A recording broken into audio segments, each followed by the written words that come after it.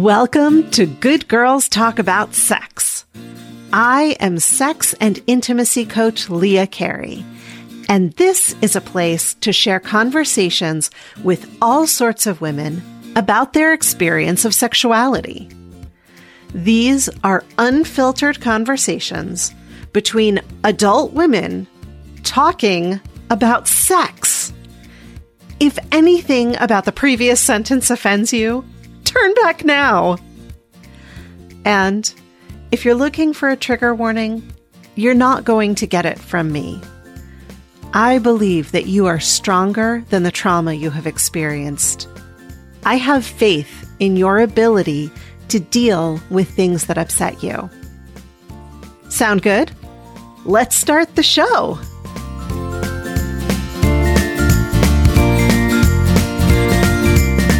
Today, I'm bringing you part 2 of my conversation with Jessie Kneeland, where she turned the tables and interviewed me. At the end of the last episode, we were talking about how the messages I got from my father about sexuality left me with a belief that sexuality and sexual assault were inextricably linked, which meant that if I ever displayed my sexuality or even overtly expressed my femininity, I would be putting myself in danger. We pick up the conversation again there, talking about how the assault I did experience added even more confusion to the situation. The ideas of sexuality and assault were very, very closely tied in my head. There was not really one without the other.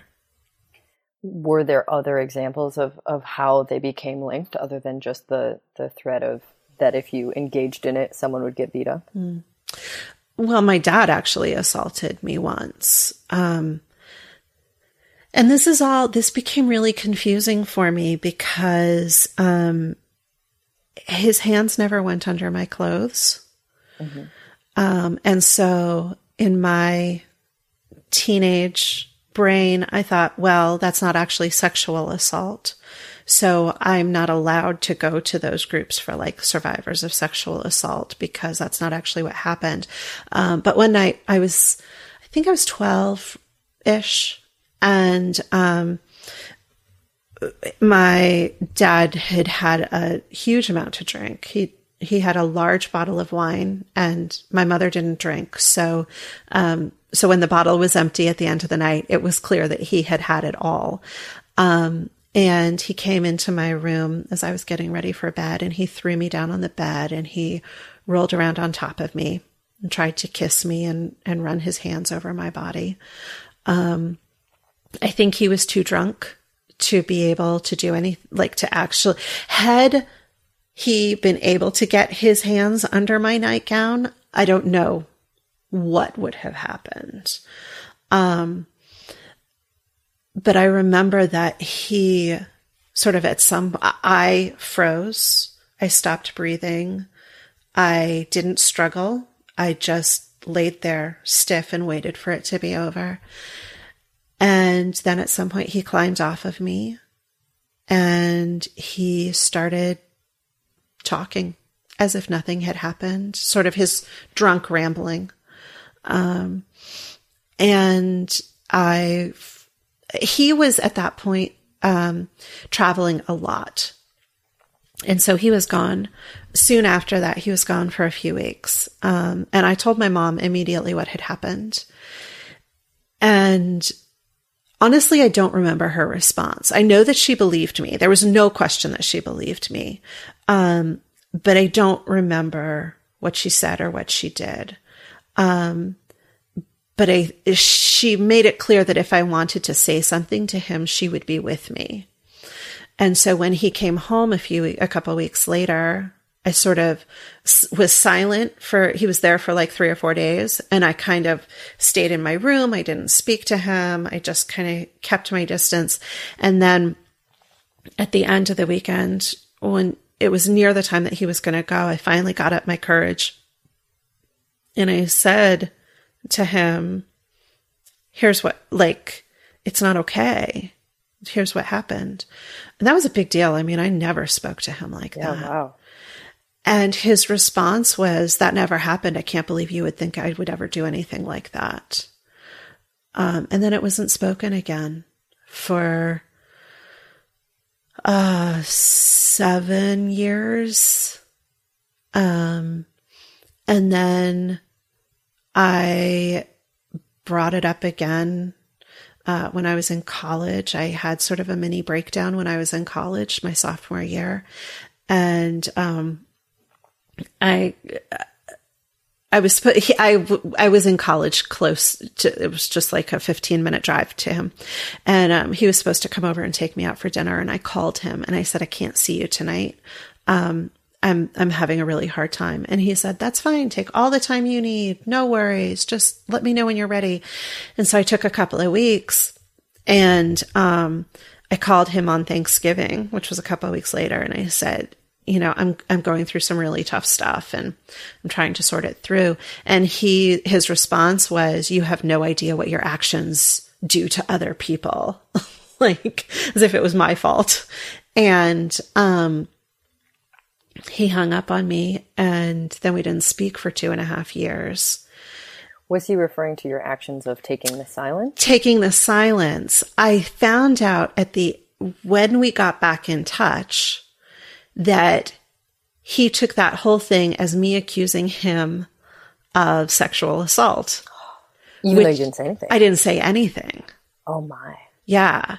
And I found out later, after he had passed away, from the woman who was his wife at the time, that he had told her this whole other story about what happened that night, that I had made this whole thing up about what happened the night that he assaulted me. He had made up this whole other story. And I have to think that he kind of believed it. I think he was blackout drunk and he didn't remember. So he just made up a story. Really? Yeah. And then that was the last time, that night when we got back in touch at the end of college was the last it was ever spoken of. Wow. So, I mean, obviously there's so many layers to how that gets and how the message of sexuality and assault being so linked gets reinforced in that, not the least of which how it was received. I mean, the action itself, bad enough, but all that silencing, gaslighting, even if it wasn't intentional, if he was blackout drunk, I mean, that really sends the message that not only is it dangerous and somehow your fault, but also if you speak up about it, you'll ruin cherished relationships. Yes. You'll push people away and make them mad at you. Yes. You'll be put on trial. All of that. Which really starts to feel like an assault. I mean, that's, yeah. It was violent. safer just to not participate in any of it. Sure. Yeah. And in your adult processing and healing, or unpacking, I should say, of all of this, what would you say has been the most, how have you untangled violence and sexuality for yourself? I remember one night, it was within the first couple of weeks that I had started working with you. And I was traveling around the country at this point. I was visiting a friend in Maryland who, she used to be a Clinique makeup counter person. And so I've never worn much makeup. That was just not, the girly things were not something my mom ever taught me how to do because she didn't do them. So my friend, Lara, put makeup on me, and then we went out and we got mani-pedis. And so I had nail polish on, and I remember walking into my hotel room the lobby of the hotel that night and having an absolute panic attack that I was wearing makeup and nail polish and therefore I was marked as female. I was performing femaleness to the extent that somewhere between the entrance to the lobby and the door to my hotel room, I would be assaulted. I was absolutely certain that I was going to be assaulted. And I wasn't. I'm sure nobody even looked at me.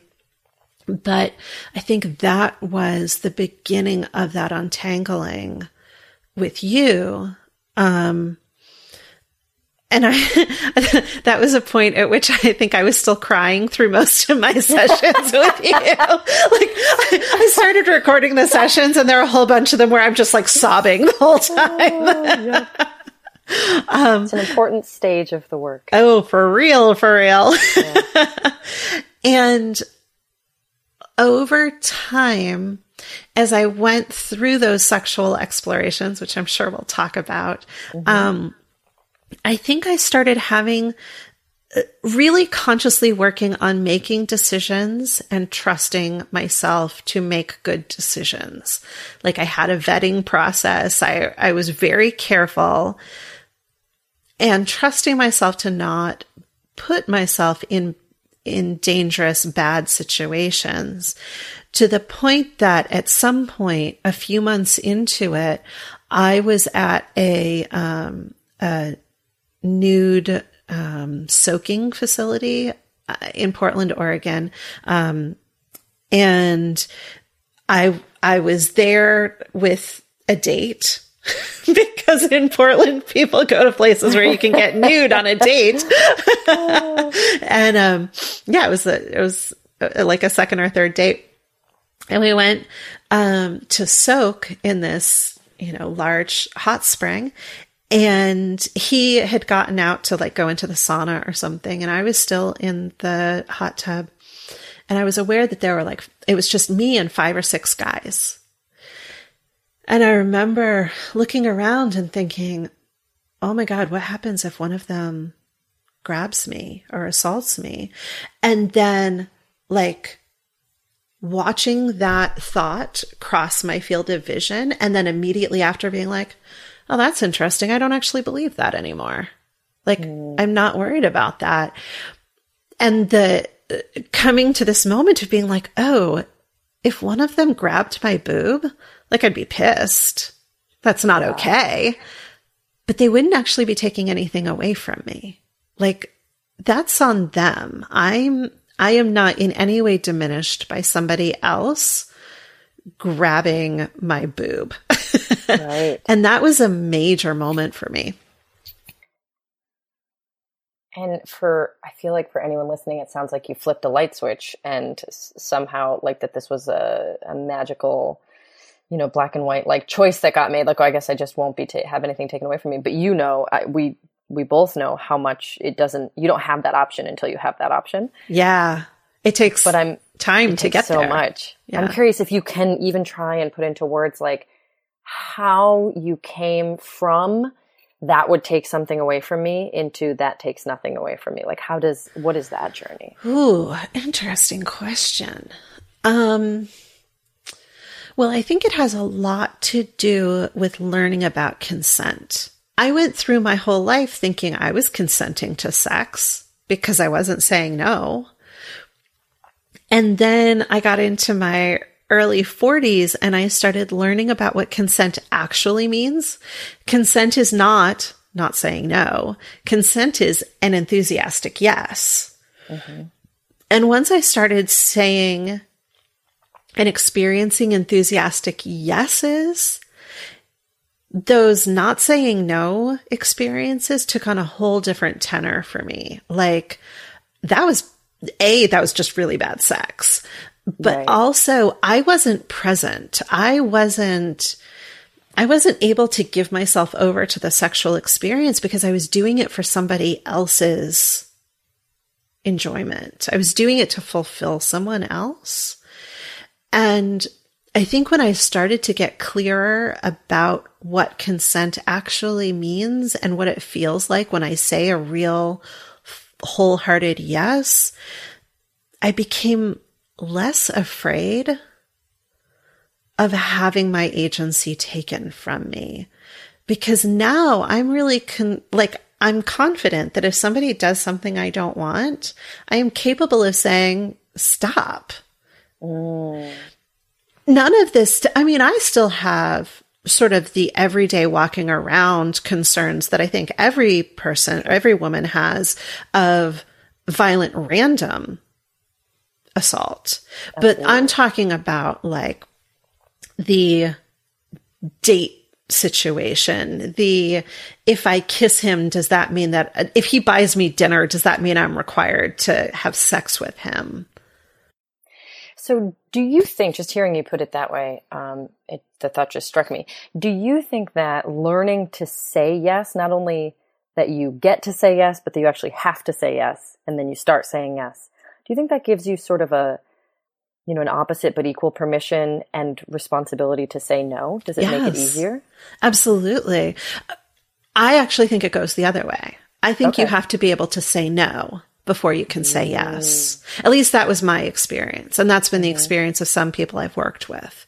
That until we start clearing out all those times when we're saying yes by default and we get really, really clear about our no, then that opens up the space to be like, oh, I really want to do this. Sure. Yeah. It's super interesting to me as well, just to imagine that the absence of no being viewed as consent means you literally never need to talk. You don't need to give any feedback. Right. It puts you in a super passive role. Whereas if you're required to speak out loud a yes or a no, you immediately have more agency. And if they're not allowed to move until you've said one or the other, like if that's the way we're picturing like appropriate sexual escalation, then you have to be a more active participant. You have to open your mouth and say words, yes or no. That's such a good point. Yeah. Because so much of my sexual experience was just silence. Mm-hmm. Just shut up and take whatever they give you, because at least they're touching you. Yeah. And I think also the way that we are taught about sort of catering to male pleasure and male sexuality, there's also the feeling of like, who am I to deny if this is what they want? Mm-hmm. And so silence is like, well, at least I didn't deny it. Yeah. Because I might hurt their feelings. If it's a male partner, I might emasculate them. Yes. Oh, fucking hell. That is such bullshit. And the nuanced thing to that is, on the one hand, there's the really old-fashioned thing, which is like women should never emasculate men because they deserve to be masculinated, whatever that is. And then there's the more new agey and sort of abstract thing, which is we should never emasculate men because that's going to come back on us as like the most annoying amount of emotional labor. I'm going to have to like comfort him all night. I don't want to do that. Yeah, so true. Yeah. Yeah.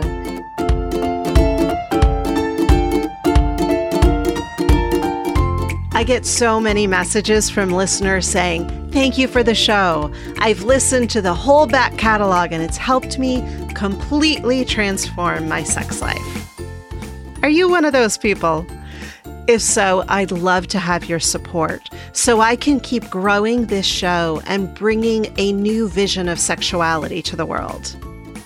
If you haven't done it yet, please take a moment to rate and review this podcast. I know the podcast industry does not make reviewing a show easy, so go to ratethispodcast.com/goodgirls, and it should lead you through the process of posting a review. I'd love to get 100 reviews by the end of the year, and I could use your help. And if you have the financial resources to support the sex-positive work I do, I'd be so grateful for your support at Patreon. Donating the equivalent of a fancy cup of coffee each month might not make a big difference to you, but it makes a huge difference to me. There's no contract or obligation. You can cancel at any time. And I donate 10% of all proceeds to ARC Southeast, an organization that supports women in the Southeast United States to access reproductive services that are now either illegal or heavily legislated. It's easy to become a patron at patreon.com/Good Girls Talk About Sex.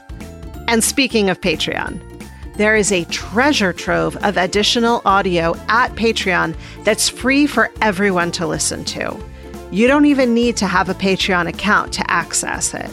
Just go to patreon.com/Good Girls Talk About Sex to start listening. I appreciate every one of you, whether you're a client, a contributor, a social media follower, or a silent listener. I trust you to know what's right for you. Thank you for being here. Now, let's get back to the show. So you obviously did a lot of work to start untangling these messages in your adult life that you had to undo a lot of like what you learned about sex as a kid. Is there any part of that journey that you think was like the most impactful or powerful for you other than consent? It sounds like that was a big part of it. Oh, God. I think a huge part of it has been confronting my own beliefs about my body. Because I had this super loud voice telling me that because of my body, no one would ever love me. I mean, that was how it was framed by my dad. Because you don't have pretty legs. Your legs look like your mother's. Boys don't like girls who don't have pretty legs. It was all super heteronormative also. But that got internalized for you. Totally. I went through my life thinking, A, I can't show my legs. And B, if anybody, like, even if I were to trap someone, once they see my legs, they're going to run out of the room. It's hard to have sex without someone seeing your legs. Kinda, yeah. And I got a stomach. I got hips. I got thighs, like I'm not a skinny girl. And that has been incredibly hard. There have been, I think so many people can relate to this. There have been times when I couldn't leave the house because I couldn't find clothes that I thought were not even suitable, that I wouldn't be laughed out of a room, Laughed out of a room for what? For not looking right. Even today, probably my biggest fear in going into any social situation is, what can I wear so that I fit? So that I am not the person who gets looked at and laughed at. Even though logically, I now understand that is a fallacy that my brain has made up. It still has a lot of hold over me. What were the messages you got from your mom about your body? Were they similarly in line? I didn't get messages from my mom about my body, but I heard a lot from my mom about her body. About how that she was fat, that she was unattractive. I also heard a lot of conversation between her mother and her. So her mother would say to her, well, if you just lose a little weight, I'll take you out shopping. Or you would look so pretty if, things like that. So it was very, very clear that not only was my mother not acceptable, her body was not acceptable, but also it was framed as sort of a moral failing. Sure. And I took all of that on. So I very much believed the fact that I didn't have a skinny body was a moral failing. Meaning that you were what? I was a second-class citizen. The only way for me to have any success in life was to be the smartest person in the room, the most motivated, the person who worked the hardest, the most perfect. Basically, it was perfection, the most perfect in every way. That was the only way that I would have any worth in life. And I could never live up to my own expectation of what that would look like. Sure. And so I just walked around thinking I was completely invisible. Now, I'm curious if you could speak into the conflict, because we're talking, you talk very eloquently about unconscious feelings, beliefs, and ideas that I think a lot of people experience. And there's a lot of conflict in there because on the one hand, you learned that you should not be sexy or female or feminine or any of these things because it would cause danger and put you in danger's way. And on the other hand, you learned that you should be those things in order to have worth, and that if you don't live up to it and be perfect, that you're invisible and you're worthless. So Can you speak to the fact that you carried such conflicting unconscious like beliefs about yourself for so long? What is that like, and how can that even be? It's incredibly painful. I think it's crazy making. I think that I have spent a lot of my life feeling crazy. You know, not helped by the fact that my father was a pretty significant gaslighter. So that was just sort of baked in. But also, this like, I'm supposed to be one thing, but I'm supposed to be another thing, but I can't be any of these things. And so who am I? You know, they say that two conflicting thoughts can't live in the same space. And I was trying to fill that space all of the time. Right. Crazy making feels like a really important note, just for if anybody else has experienced this kind of conflict, the loss of self-trust when you're like trying to reach for two impossible and mutually exclusive goals in life. Yeah. You know, how crazy making that can be. Let's leave it here for now.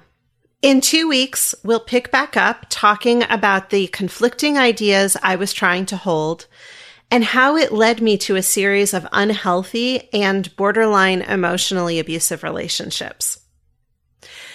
And now let's take a hard left turn and get to our new segment, Am I Normal? Every other week, I'm answering your Am I Normal questions that you can call in at 720-GOOD-SEX. It seems like almost every question I get is, at its core, a question about whether the person asking is alone in what they're experiencing. So let's get to it.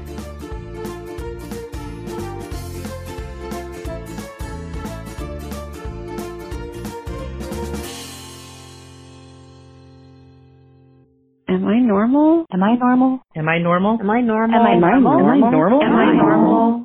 Hi, Leah. Is it normal for me to not want to be sexually intimate at all during this pandemic? Like, is it normal for me to be like pretty turned off?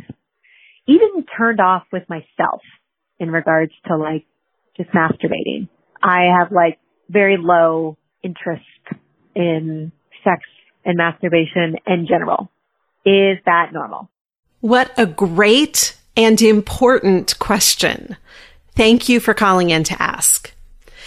Yes, having your libido tank during a time of significant stress, like we're experiencing now, is completely normal. And on the other side, it would also be completely normal if your libido cranked higher than you're used to. Both are normal and both are common. There can be hormonal reasons for your libido tanking. During times of stress, our body can release chemicals that have a physical effect on our libido. But it's also important to remember that our brain is a significant sexual organ. When we're focused on things that stress us out, like, am I exhibiting symptoms? Whether we're going to have enough income to continue getting groceries, and dear God, I never wanted to homeschool my child, it can be hard to focus on getting turned on. Alternately, some people use sex as a way to release pent-up energy and anxiety, so their brain may be telling them that it's time to go in for another round. And it's really important to know that neither response, whether your libido tanks or cranks, is a gendered response. You might have heard what I just said a moment ago and assumed that women's libidos will tank and men's libidos will crank. Not necessarily. Men's libidos are just as likely to crater, and women's libidos are just as likely to go up. No matter which of those things happen, it's totally normal and there is nothing, absolutely nothing wrong with you. If your libido spikes during stress, that does not make you a pervert. It doesn't make you a sex addict. It doesn't make you somebody who's thriving on the misery of others. And if your libido tanks during times of stress, it doesn't mean that you're broken. It doesn't mean that there's something wrong with your libido or your body or your brain. It just means that you are responding to what is right now an unprecedented level of individual and communal stress. It's natural. That's what happens. It's also completely possible that your libido will remain about the same. So if you still have your usual desire for sex, that's great. Keep doing what you do. Now here's the next sort of obvious question. What happens if you're sheltering in place with a partner and you have opposite libido reactions? This can cause tension in an already stressed out home. So here's a simple exercise that can help the higher libido person get their sexual needs taken care of while the lower libido partner still has their boundaries seen and respected. Lay down with the lower libido partner holding the higher libido partner. This could be both of you lying down or one partner sitting up with the other partner lying in their lap. Whatever feels comfortable and natural to the two of you. The lower libido partner is going to hold a warm and loving space, stroking their partner's arm or their hair or anything that feels comfortable. The key is that this can be sensual and nurturing touch, but there is no pressure to turn it into a sexual touch. When my partner and I do this, I like to put my hand on his heart because that helps me to feel really connected to him. Meanwhile, the higher libido person masturbates, maybe with a hand, maybe with a toy. They enjoy the connection and the touch as part of the sensual experience, but it's important to not push the lower libido partner into turning it into sexual play. The point is for the higher libido partner to be totally in charge of getting themselves off while also enjoying the physical connection with their partner. Here's the thing. The physical release of the orgasm is important, but it can happen in the context of a connected space without it having to be a partnered activity. The lower libido person's body is not required to be the vehicle for the partner's release. In this way, both partners can feel like they've participated while no one's boundaries were crossed. Now, what about if you're sheltering alone? Please be aware that your libido being low does not necessarily mean that your touch need is also low. In fact, during times of stress, our touch need can become much higher than usual, even while our libido tanks. Touch is vitally important for most people. It releases all those yummy chemicals in our brains and can calm body functions like heart rate and blood pressure. It's one of the reasons that people who spend long periods in solitary confinement develop mental issues. It's the reason that babies who aren't held enough develop a condition called failure to thrive. As adults, we would call it being skin hungry or touch starved. However, in our culture, a lot of people aren't aware that they're allowed to have a touch need, let alone how high or low it is. So it's not uncommon for people to be going through touch hunger or skin starvation and the associated emotional deficits that go with it, but think that there's something wrong with them mentally rather than physically. It can result in symptoms of anxiety, depression, difficulty sleeping, and increased stress, because that's what we all need right now. So how do you get your touch needs met if you're sheltering alone? If you have a pet, that's the first line of defense. Cuddle with your dog or cat or hamster as much as they will allow. Touch doesn't need to be sexual, and it doesn't even need to be human. It just needs to be comforting to have the desired effect. If you don't have a pet, or even if you do, pay more attention to the ways and times that you touch yourself. Take time during your shower to touch your body with care and attention. Again, this isn't about sexual or masturbation type touch. It's about focusing on caressing your skin with loving kindness. A friend of mine who's a therapist offered these other suggestions to boost oxytocin, which is the chemical that you get from touch in quarantine. When you're on a video chat, spend a few extra moments doing silent, extended eye gazing. Wrap up in a soft blanket. Some of you may even have weighted blankets that can be helpful. Cross your arms over your chest and squeeze each shoulder in alternation. If you can, have a loved one on speakerphone sharing words of love and connection with you while you do this.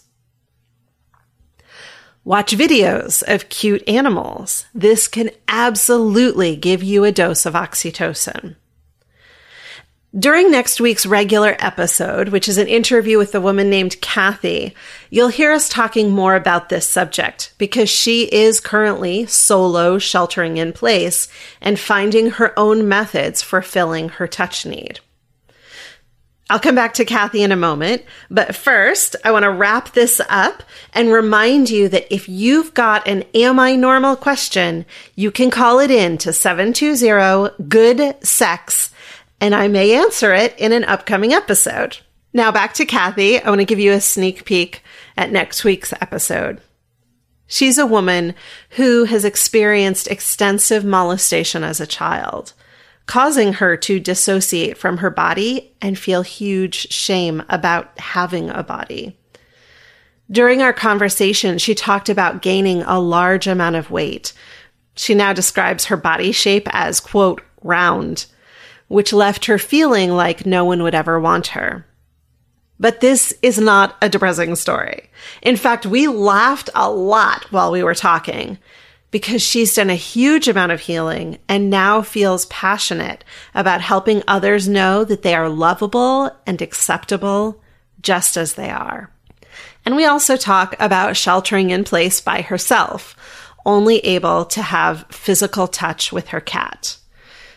It's a great interview, and I'm really looking forward to sharing it with you next Thursday. In the meantime, if you have a friend who you think would benefit from hearing open and honest conversation about sex, please share the show with them. That is the best way for this show to grow and gain an audience. And until next week, here's to your better sex life.